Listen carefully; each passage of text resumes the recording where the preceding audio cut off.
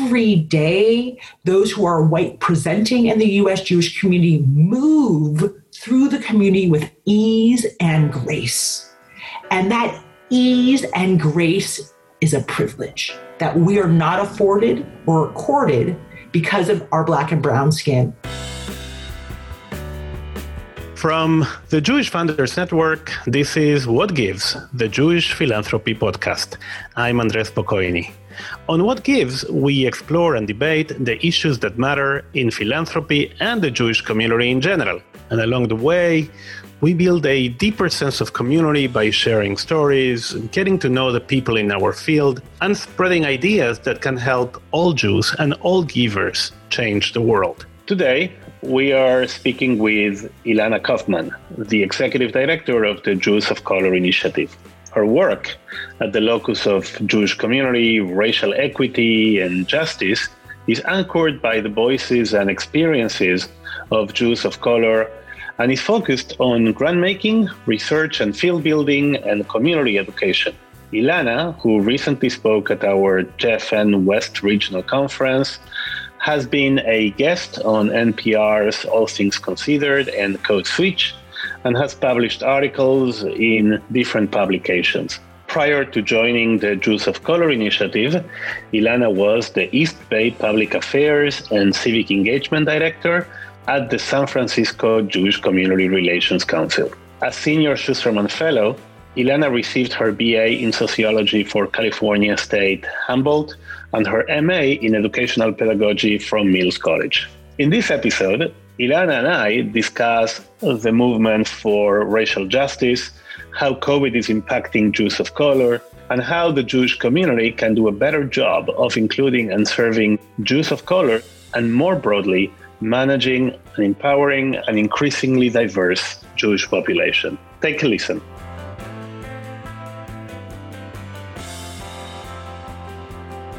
Thank you, Ilana, for being with us.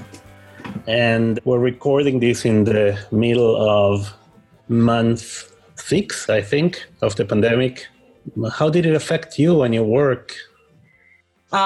It's funny, here we are in month 6, and I remember the day that the San Francisco Bay Area, where I'm sitting right now in Berkeley, California, I remember the day that we went on shelter in place because I was on the phone with a funder, and that call got interrupted by an emergency call from the state of California and the county of Alameda, letting us know that by 9 p.m. that night, we would be required to be on shelter in place.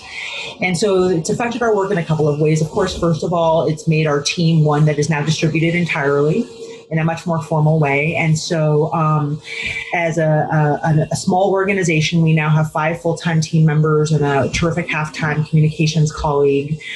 We benefit from being together. And so the first piece is that we were scattered and had to relocate and sort of reorient our work style to one that is digital and virtual, which is something everyone around the planet is experiencing. You know, the pandemic has also affected our work in terms of our grant making. We had a grant strategy prepared for this year. And as we were making grants around building out Jewish communal leaders of color in terms of fellowships and in terms of internships, in terms of funding research projects focused on Jews of color, we also became aware of 2 strains of need directly related to the pandemic. One is that we were hearing from our organizations that because of some of the hiring dynamics, including some of our JOC, our Jews of Color colleagues being newer to organizations, they were the first people who were let go of organizations. And there was a lot of vulnerability for our colleagues of color out there in terms of our work environments. And I wanted to say, I know that employment status is vulnerable for many people in the community. And the impact of COVID has disproportionately affected Black and brown folks in this country, including Jews of color. And so the first kind of emergency round of grants we made were to organizations focused on retaining Jews of color staff who had become particularly vulnerable because of the pandemic. And so we made 6 grants, particularly around retaining staff. And then we ended up making more than 70 grants for individuals who were affected by COVID through our COVID-19 relief fund. And so it affected our grant making, both in terms of making institutional grants. We have never made individual grants as a Jews of Color initiative because we're focused on building out the field. But because of COVID, we ended up developing and deploying our own COVID-19 relief fund. And so those are some of the ways that we've been affected by the pandemic in terms of our work. And did it affect you personally a lot? I mean, it still is. We're not out of the bush yet. I mean, I think it affects all of us personally. For me, Ilana Kaufman, sitting in Berkeley, I have a 14-year-old. And so it's dramatically upended her life as a scholar, as an athlete, as a social person, as a person who is assigned to the 6th grade class at religious school as their teacher's assistant. I've had family directly affected by the virus. And so it's affected me on that personal level. It's affected my ability to be planful in terms of navigating the intersection of my work, how I have maintained and think about my own kind of personal health and well-being. And it's put at risk, quite frankly, the long-term plans I've made as a professional, as an individual, as a colleague, in terms of our life plans. Like I was born and raised in San Francisco, California. I come from a single parent family. I've had the privilege of having access to a fine formal education and having amazing jobs like my one at the Federation of San Francisco, the Jewish Community Relations Council here at the Jews of Color Initiative. COVID has made highly vulnerable for all of us, including my family, life plans in terms of long-term geography, long-term planning, long-term finances. Sure it did. Times of fragility, but also times of resilience. Indeed. But tell me a little bit about your life journey. Did you ever think you would be doing what you're doing now? No. I mean, my life journey, I was a very mediocre student in my K-12 education. And I had very little interest in academics, and I had some learning differences that made me think I was not as academically competent as I am. It took me a long time to find resonance in subject matter. For example, we would read The Grapes of Wrath in school, and I remember just being puzzled by why we were ever reading this until an instructor drew parallels between like the plight of the characters in The Grapes of Wrath and the experiences of migrating African Americans, for example. And so I was intensely challenged as a student. I thought I wanted to be an attorney. There was a moment where I thought I wanted to be a rabbi, but I was never in my life. There were no female rabbis. And my age and stage, I'm 48. And so my age and stage aligned with some of the emergence of women becoming ordained as rabbis in the United States. And so it was not a career path that was put out in front of me. I was trained as a classroom teacher. My master's is in educational pedagogy. And so, and for those of you who work with me, I love to think about design and complex problem solutions. And that's where that comes from. And I spent the first 20 years of my career as a high school history teacher and school administrator, and loved my job, but wanted to be home more. And so retired from that life into the world of Jewish communal philanthropy. I will end this answer by saying, when I was at the San Francisco Federation learning how to be a program officer, there was an inflection point at that time of Black and brown folks being disproportionately harmed and killed in the US at that time at Federation. And I remember sitting at Federation and I was looking out of a window at the San Francisco Federation. And for those of you who haven't been there, it looks out on Mission Street. It's kind of adjacent to Market Street. And there's a lot happening in the downtown area. I remember looking out my window and there was a Black Lives Matter march coming by the window. And I was inside the Federation building making grants to Jewish communal organizations. And I said to myself, why is it that there's no intersection of Jewish community philanthropy and racial justice and Jews of color? And if I could just do one good thing in this world, it would be to intersect Jewish community philanthropy and racial justice. And that was the first time I had that thought. And I had no idea I would end up being the executive director of the Jews of Color Initiative.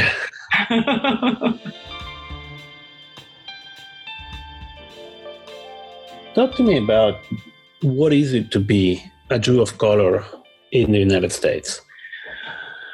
I mean, I can't speak for all Jews of color. I know a lot. I am one. I live with one. I mean, I think it's like everything in some ways, it's nothing, right? Like on a good day, we just get to be whole. We get to be who we are, and we navigate the world with our spiritual selves intact as people of color in our fullness, right? And so like seeing the world through lenses that are both multiracial but also spiritually grounded in Jewish ideas and philosophy and text. Like on a good day, that's who we are, or that's who I am anyway.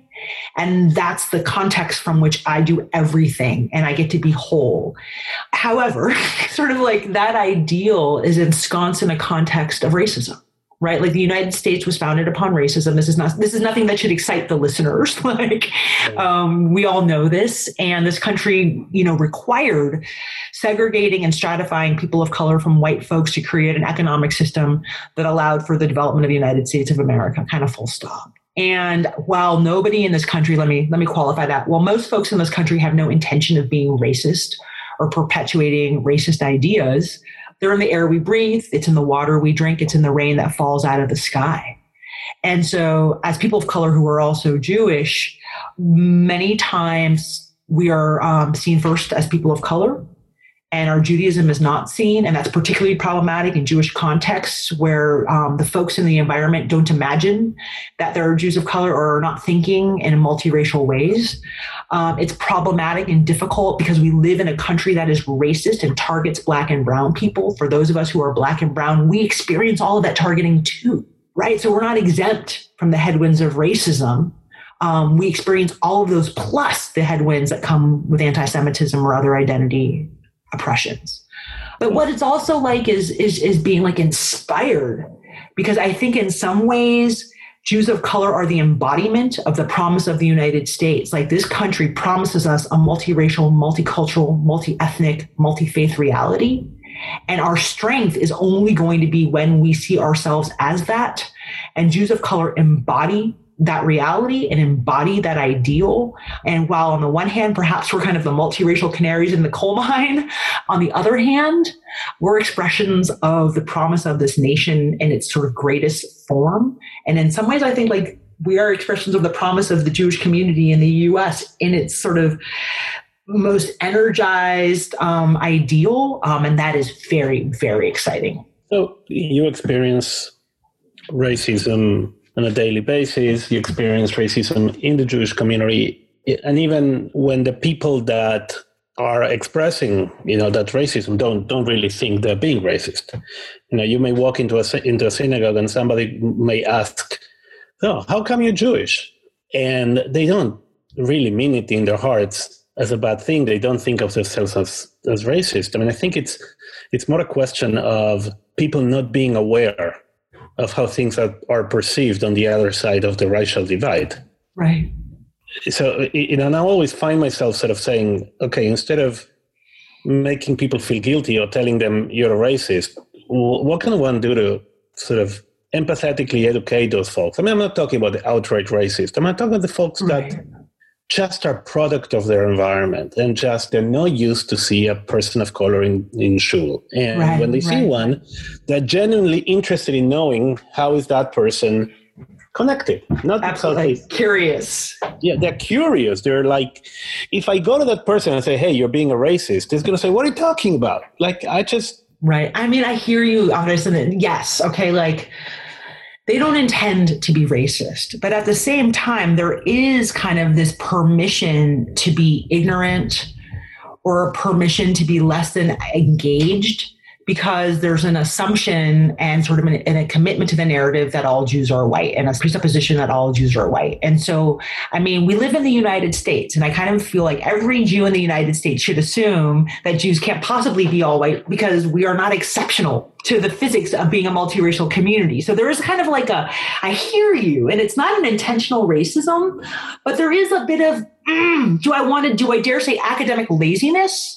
Or an absence of rigor about who we should assume is in our community. Because but why would we all be white?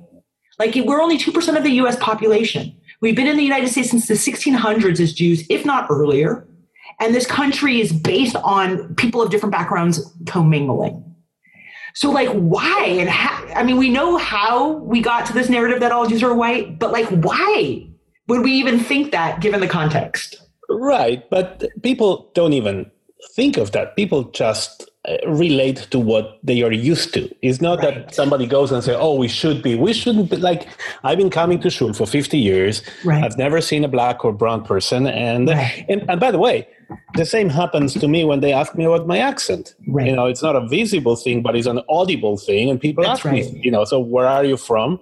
Right. I say from Brooklyn. No, where are you really from? Right. You know, like, right. But I can say to this person, you're insensitive and bigoted or whatever, or I can say, or I can do something different that sort of shows people in a, I would say, caring way that the community is not the image of the community they have in their head. Right. And I agree with you about that too. I think it's important that we interrogate how it is that we got ourselves to a place as a U.S. Jewish community where we think we're all white. Like, I think that's very important. And yeah, we've done a terrible job of educating ourselves about who we really are. And so every time we go to shul, or every time we go to like the Jewish deli, or every time we go to a Judaica shop, or every time we go to a JCC, although those tend to be more racially diverse because of the gyms and the other services that are offered there, or every time we go to a Jewish summer camp, we do go in, or a board of directors at any Jewish organization, or a JCRC, Jewish Community Relations Council, or a Jewish Federation.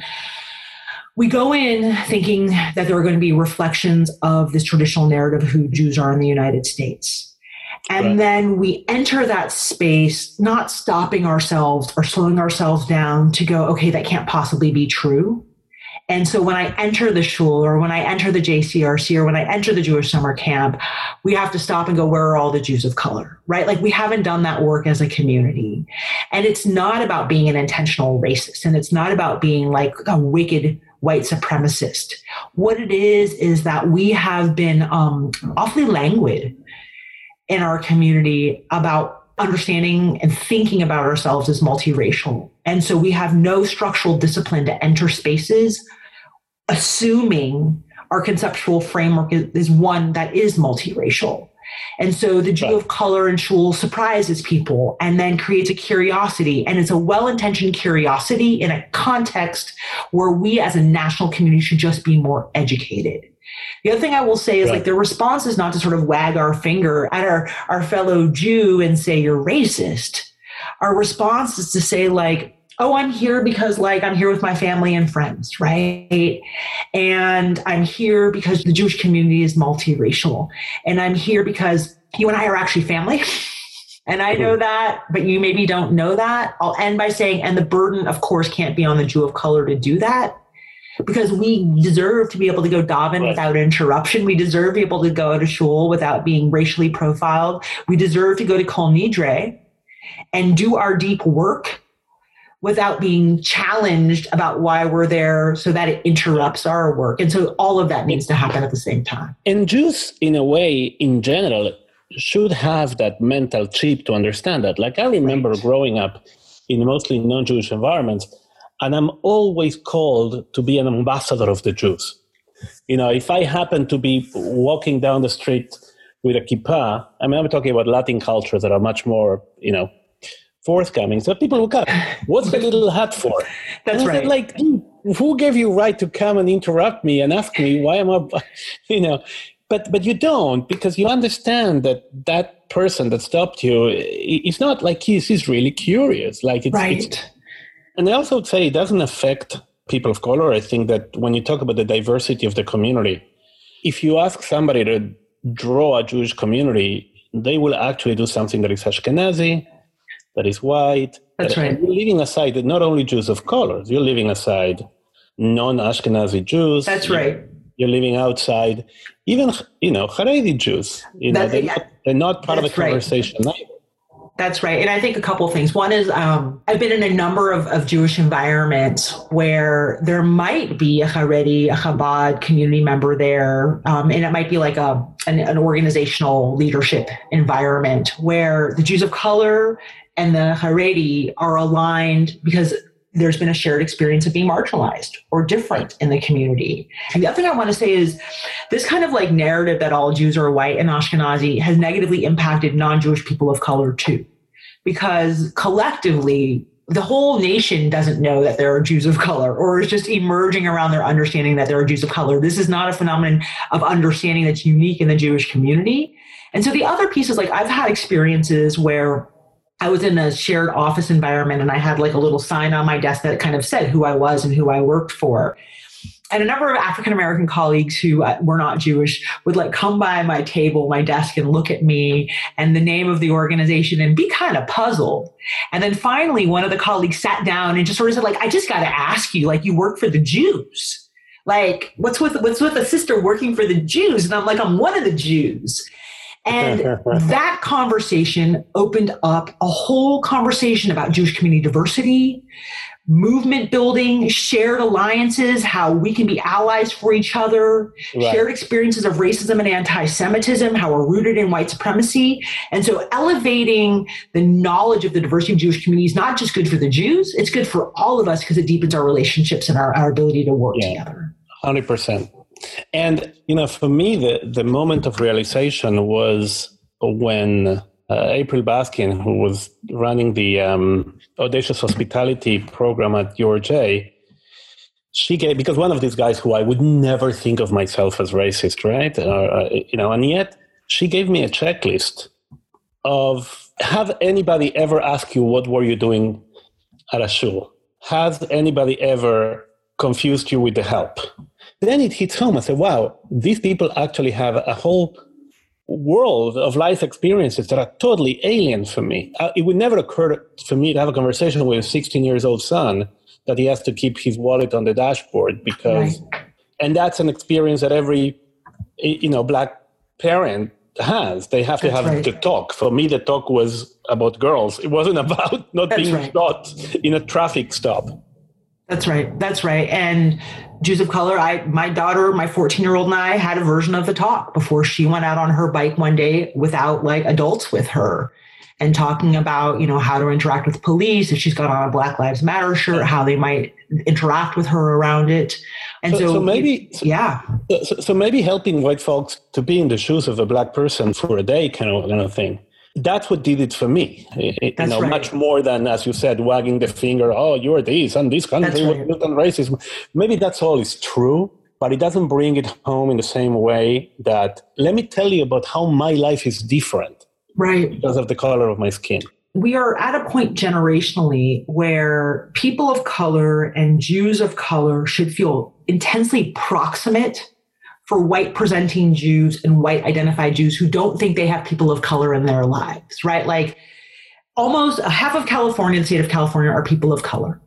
By 2042, half of this country is going to be people of color. And so everything tells us that the Jewish community should be multiracial and there should be people of color in our community environment. 20% of US Jewish families identify as multiracial and have people of color in their families. And so when we think about that, if one is Jewish and thinks of themselves as white and thinks they only have white folks in their community in terms of proximate relationships, I would suggest they're probably like one grandbaby or one niece or a nephew away from having people of color in their lives. Yeah. And so it's really, really important that we start to think in this way because it will be grandparents of kids of color who those kids of color are going to be having the talk, and they're also Jewish. What does the Jewish version of that talk look like, right? Like, what if we wrapped up that talk in Jewish values? What would that mean for our community? So part of the cost of this is it takes away from the opportunities to integrate Jewish life into how we're thinking about racism in the United States. But the other thing I want to say is it's really, really important that when we don't have the privilege of proximity, that we have the capacity either through a checklist or engaging our moral imagination, but to imagine lives outside of ourselves and to really close our eyes and say, now, like if we had been a Black person walking into this Federation building and we didn't know the security officers and we weren't comfortable with this process, what might it be like for us just to get to a meeting? Right. And really go deep. Yes.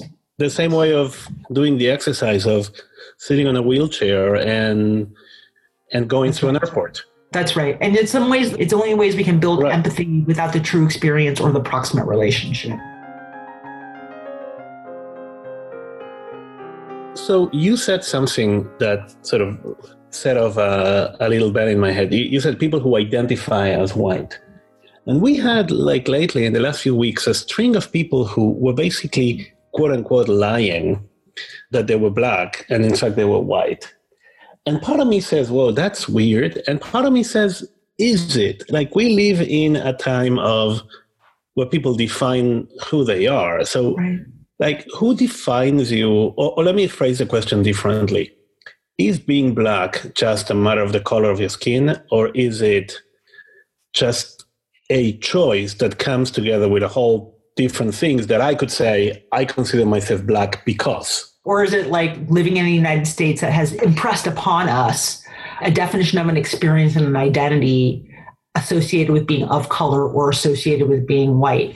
I love this question. I mean, a couple of things. I put a lot of effort into saying white identified, white presenting, because I know that race is a social construct.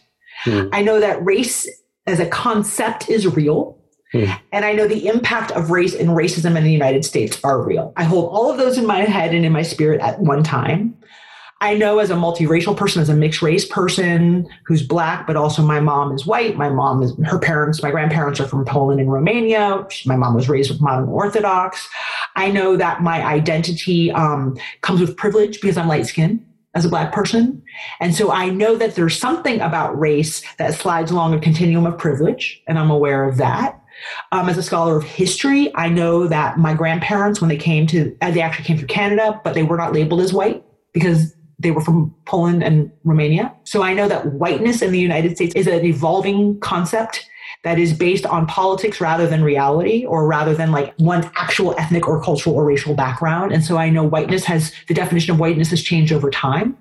And I know that Jews who have white skin privilege, when confronted by a white supremacist, are at risk of harm or death the same way a Black person, when they're confronted by a white supremacist, is at risk of harm or death. And so I know that in a white supremacist setting, Jewish identity will not protect white people who are Jewish. And so I think that we have to be accountable.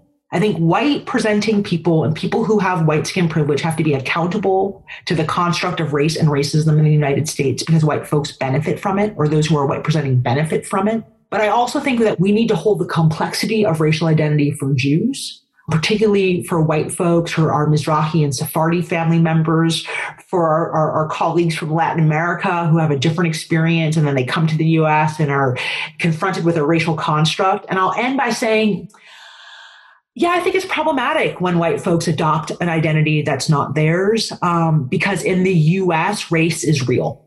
The construct of race and racism are invented, but race and racism are real. And so like when a white Jewish woman from Kansas, I think, adopts an identity of being Black and then uses that adopted identity to access jobs, scholarships, awards, life experiences, social, cultural, political, and educational networks, it's a violation. And I would say it's even worse than cultural appropriation because it's stealing. It's stealing a culture that is not yours. But I want to end with something, which is this. I think one of the costs and the tragedies of racism in the United States is that it also marginalizes white people. And I'm using air quotes for people who are listening. For a white Jewish woman to not have access to her own identity and her own ethnic and racial experience, and to be able to get steeped in that and feel proud of that to the point where she abandons her identity and takes on an entirely different identity, makes me wonder like what she wasn't proud of about being Jewish and white. Right. And did she know about her own ethnic background and the struggles of her people and her grandparents' story and our 5,000-year history? And what happened that she couldn't be steeped in that? And so I think one of the costs of racism is also like reducing white identity in ways that make people sometimes not want to be white or not want to be who they are with a European background. Right, but I don't think if there is such a thing as a white identity.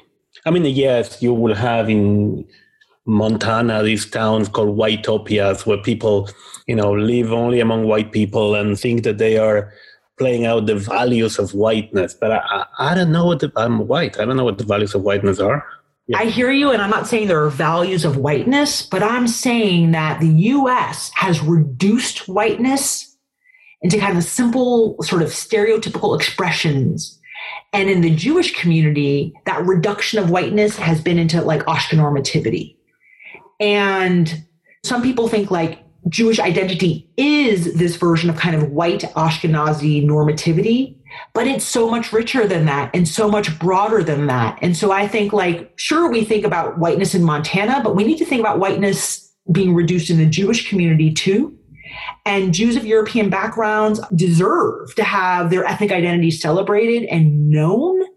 Jews of different Middle Eastern, North African, right? But they don't. But wait. They don't think of that identity in terms of whiteness. I think of my identity in terms of Ashkenazi, Polish, eating gefilte fish, speaking Yiddish. Race doesn't factor in that calculation.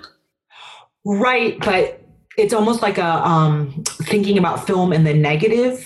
We think about all of that as Jewish identity. It's really Jewish white identity. You may not think of it that way. And the fact that kind of the national audience thinks of Jewish identity as this reduced kind of bagels and cream cheese, that's a loss for the Jewish community too, because our ethnic identity, the diversity of our ethnic identity is much broader than that and should be known and celebrated by Jews and non-Jews alike. Let me go to the term that you mentioned a couple of times. That is a term that doesn't sit very well with me personally. It's the idea of privilege.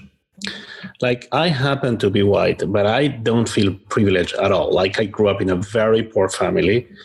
I'm an immigrant and suffered discrimination as a Jew and as an immigrant every time I speak. So I don't think that I was privileged in any way. And when you talk to a white person and you call them privileged, aren't you kind of shooting your own foot in the sense that I know what you mean? I know the fact of being white on the negative did not subject it to the same type of discrimination that so if on top of all the things that happened to me, I was black, I would have had it even worse. Is that a privilege or is that a right? Meaning, doesn't the language of privilege obscure the fact that not being discriminated is not a privilege, it's a right. It's a basic human right. Not being denied a mortgage is not a privilege, it's a right.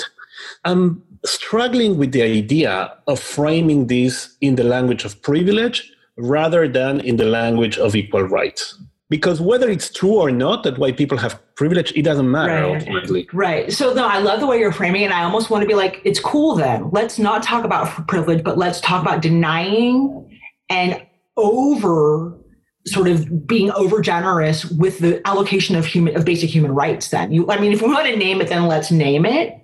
But the vehicle of disproportionately heaping those resources on one group over the other, whether that you call that vehicle privilege or human rights, that vehicle exists, right? And so I hear you, like as an immigrant, as somebody who grew up poor, you've had a whole series of experiences. And in the United States, I'm going to guess every time you look at your board or every time you look at kind of like most of the leaders of Jewish community foundations, you see reflections of yourself.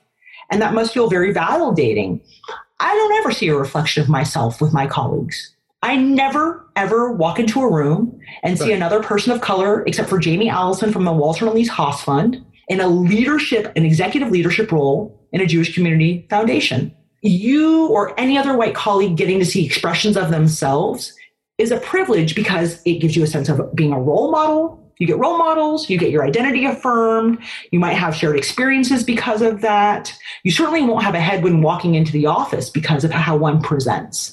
And so I hear you, and I'm happy to kind of think about replacing the language with depriving people of human rights. And I get privileges being light skinned. I talk over and over again about I don't want to go into any more community spaces where I see all these multiracial people, but we don't see dark skinned Black and brown folks and colleagues in there. Because then I am contributing to colorism because of the privilege I have because I'm light skinned. And so I hear you, but this whole country is based on disproportionate allocation of privilege. And it's in the air we breathe. So we don't see it and we don't think about it until somebody slows us down and gives us a checklist or an example. But every day, those who are white presenting in the U.S. Jewish community move through the community with ease and grace. And that ease and grace is a privilege that we are not afforded or accorded because of our Black and brown skin. It shows up when we try to go into buildings. It shows up when people ask us why we are somewhere. Literally, why are you here? It comes up every time somebody is curious about us when they should actually know that Jews of color exist. Every one of us in this country has privileges based on how masculine or feminine presenting we are, how black or brown or white presenting we are, how articulate and air quotes we are, the benefits of our formal education. All of it gives us privileges. I think we have to have some comfort in saying that, or we can also talk about denying human rights. I don't know. I want to think about that, but I think the privileges are real.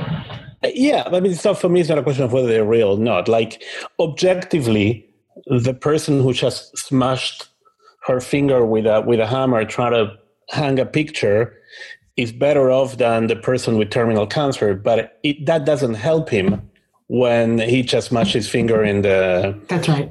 with a hammer. And with so much dislocation and suffering in the United States, and if somebody, the moment I smashed my finger, somebody would come to me and says, "Oh, your pain is not real because look at the other guy who has cancer, God forbid," it would irritate me. It would say, my pain is real. You've just made the argument for why Black Lives Matter and why we should say Black Lives Matter instead of saying all lives matter, because the particular experience of the person whose finger was just smashed matters, and we can try to make it universal, but it denies them the right to their smashed finger experience. You have just articulated the experience for why we say Black Lives Matter and not all lives matter.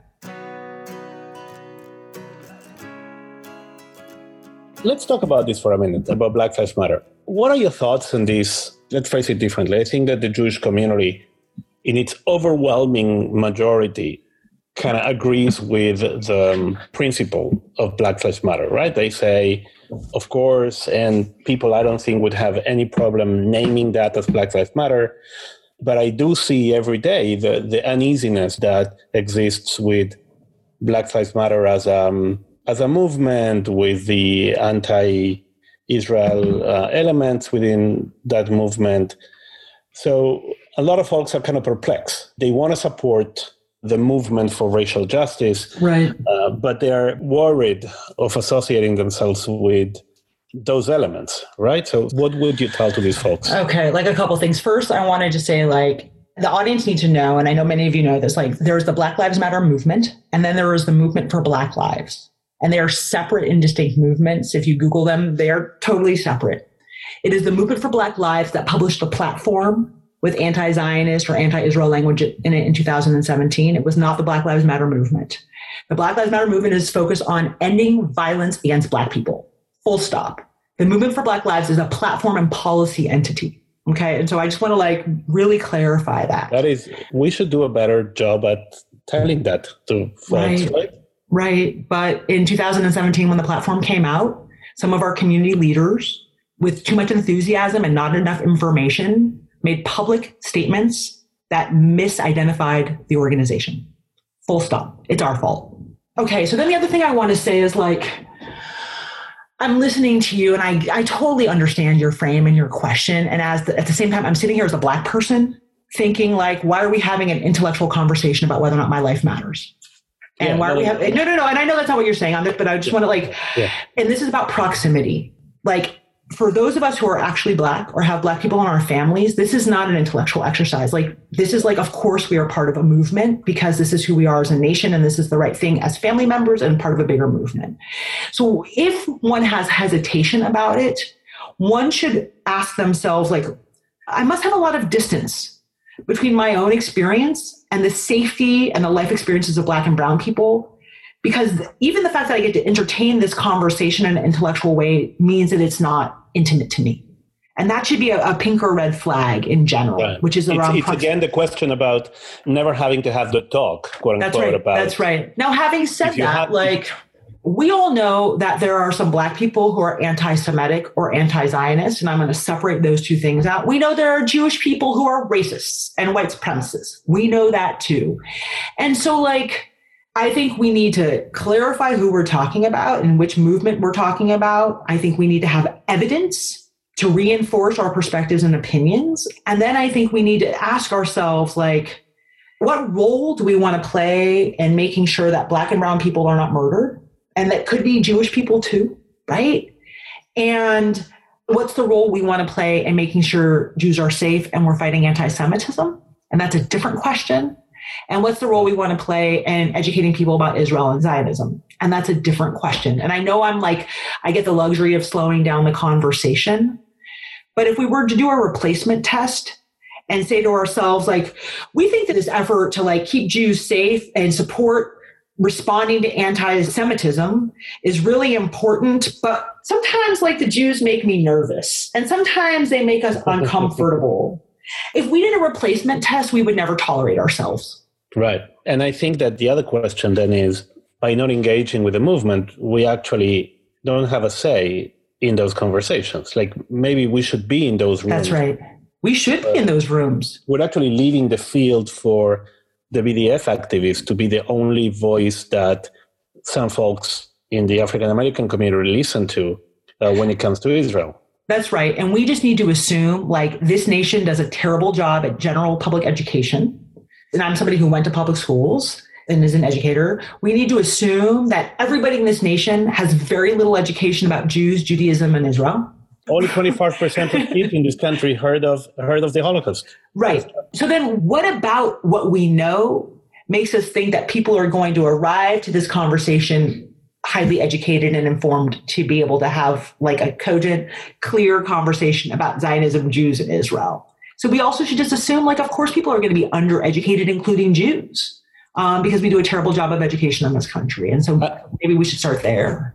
And the other thing that is interesting about what you're saying is that beyond the issue of Black Lives Matter, generally in terms of working with other communities, we don't in the Jewish community have a very good mental mechanism to say we can agree on some things and disagree on others. That's or right. Rather, what makes it so that we can't work with another group? That's right. You know, we work with Christian evangelicals on Israel, and I'm sure that many of those, myself included, who sort of embrace Christian evangelicals, don't agree with many of their stands on things like women's rights. Or the fact that Christian evangelicals have affection for Israel because they think that it's going to be for them someday and not Jews. I mean, like the irony that we in the U.S. Jewish community support. But that's the point. But what's saying, right. Somebody gave me this example that I found really interesting. He says, when my father was hiding from the Nazis and this Austrian farmer took them in, they didn't ask him if they believed in the second coming.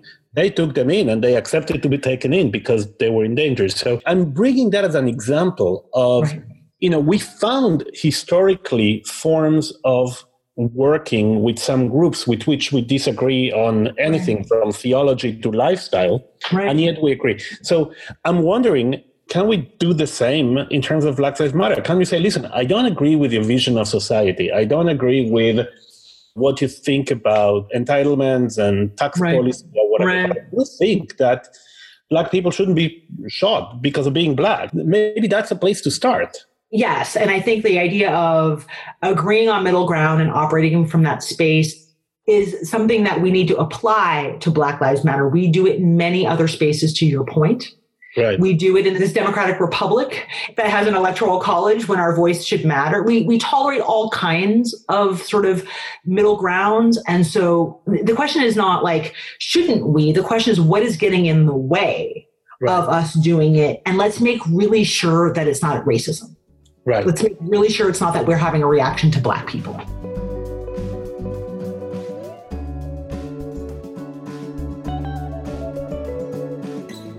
This is sort of a philosophical thought, but I think it's at the essence of some of the malaise in the society today.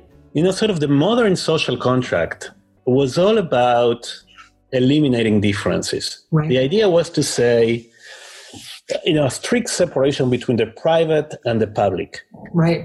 And the private, sort of your religion was the private, your sexual orientation was private, don't ask, don't tell. Right. And in the public square, you sort of adjust to a minimum common denominator, and we tolerate, quote unquote, that you do whatever you want in your private life. But something happens in the 21st century. First of all, that common denominator is no longer possible. And secondly, folks actually don't want to be tolerated. They want to fully express who they are. Exactly. And exactly. And that sounds great, but it is a recipe for tension because I want to fully express who I am, but so does the white supremacist, you know? Right. But it's a recipe for tension in a context where that common denominator only serves a certain group of people and lets that certain group of people be whole and express themselves however they want to. And either everybody aligns with that common denominator, or the tension erupts when each one of us wants to be who we are and we have no capacity or muscle developed yet to be diverse and to really let everybody be who they are in a diverse country. And so like, is the paradigm one of supremacy? And I'm not using the term white supremacy, but kind of like normative cultural supremacy. And as long as everybody kind of aligns and bands there, we'll be fine. Or should the common denominator be a capacity to support the diversity of this country, which means we got to learn how to like let a lot of different people be who they are in a way where everybody can thrive. Right. But normativity in the modern sense, in the 19th and 20th century terms, it had racist undertones probably, but in many countries, it was a good faith effort to try to manage diversity. Like you went from the... I mean, I got to just push back as a historian. I mean, like the history of colonizing activity across the globe has created a sense of normativity that expects people of difference to fall into, I mean, we've seen this in Europe, we've seen this in Africa, and the US is like, the normativity is based on being colonized. And sure, like colonization creates order, but it also subjugates the original peoples or other peoples, and that's part of the tension. Think about the French Revolution. There was no colonialism down there. There was the French colonial exploration is later than the French Revolution.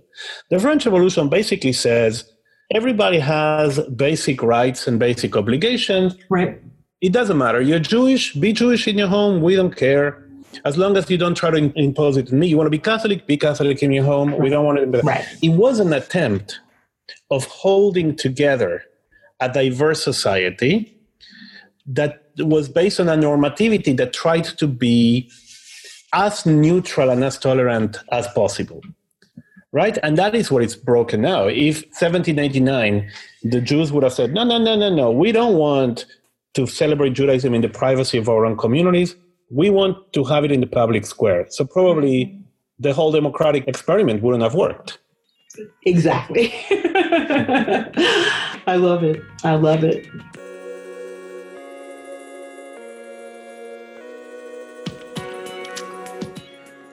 How can funders be helpful, be allies, be supportive of greater inclusion in the Jewish community of Jews of color? I love this question. So a couple of things. One is, again, like Jews are just 2.2% of the US population, and sort of our work in philanthropy kind of mirrors the same landscape. And so there's a whole nother 98% of colleagues outside of the Jewish world who are also doing philanthropy, who are disproportionately more steeped in diverse environments. And so I think all of us as directors or leaders in philanthropy or staff members should not only be engaging in professional development and learning within the Jewish community, but like we should be required to be engaging in professional development and learning outside of the Jewish community, just in environments that are more diverse, that have more advanced and quite frankly nuanced sort of philosophies and strategic planning around diversity and racial justice. There's a lot for us to learn and apply to our own context. So that's one very important thing that doesn't need to wait for Jews of color, doesn't need to wait for anything. Everyone can go do it right now. Number two, philanthropy should be exploring, and they are actively. And so this is about like adding to that momentum.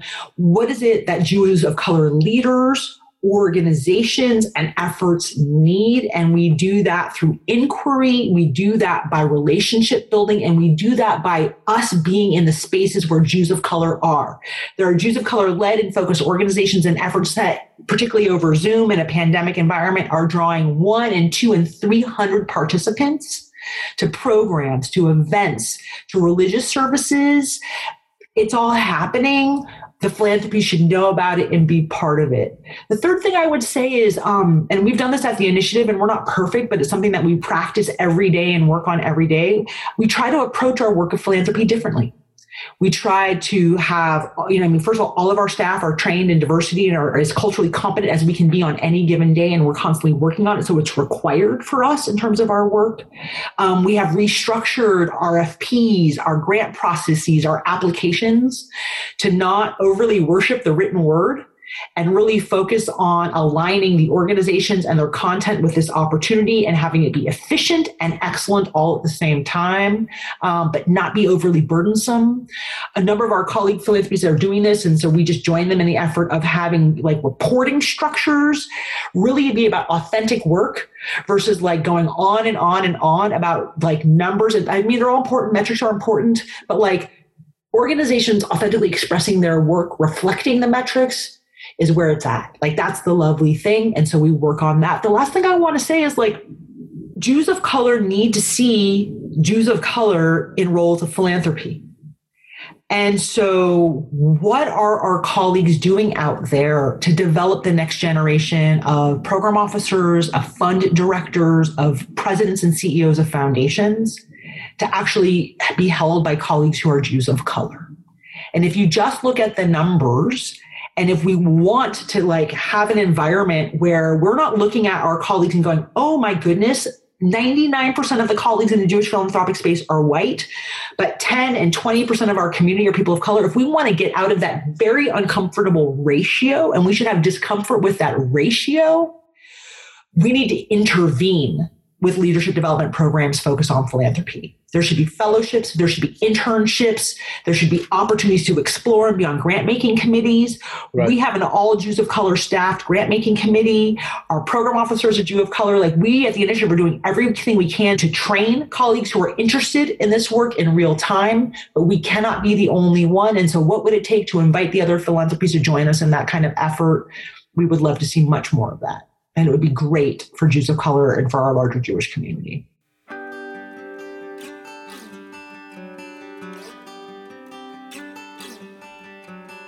One word about what excites you about the future work of the Field Building Coalition. What's in the quiver there that you're willing to shoot? Oh, I mean, I am so excited by the Reconstructionist rabbinical student who's developing and connecting JOC Chavarot around the country.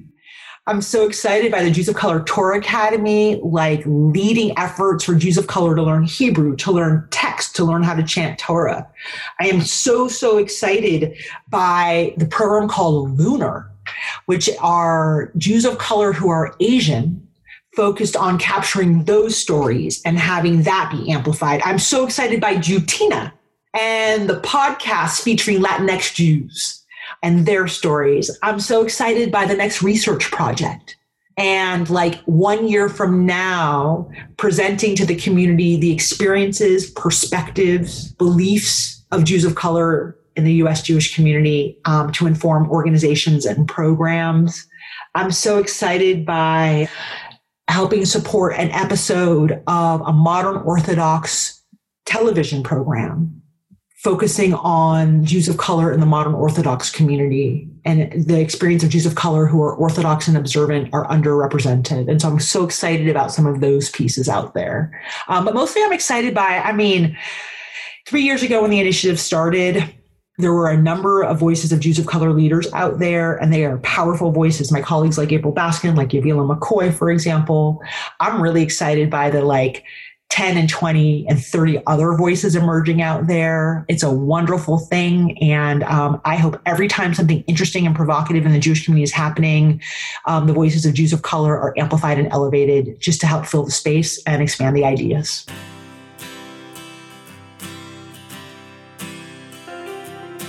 Thank you so much. Good seeing you. I appreciate you. Looking forward to more, Anders. Take care. Bye.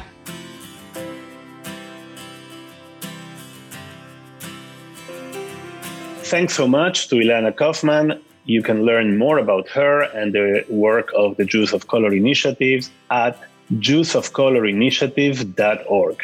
Thank you for tuning in. We want to hear your feedback about this podcast, guest ideas, breaking philanthropic news, whatever you want to send us. Write to us at communications@jfunders.org. Keep up with the Jewish Funders Network at jfunders.org.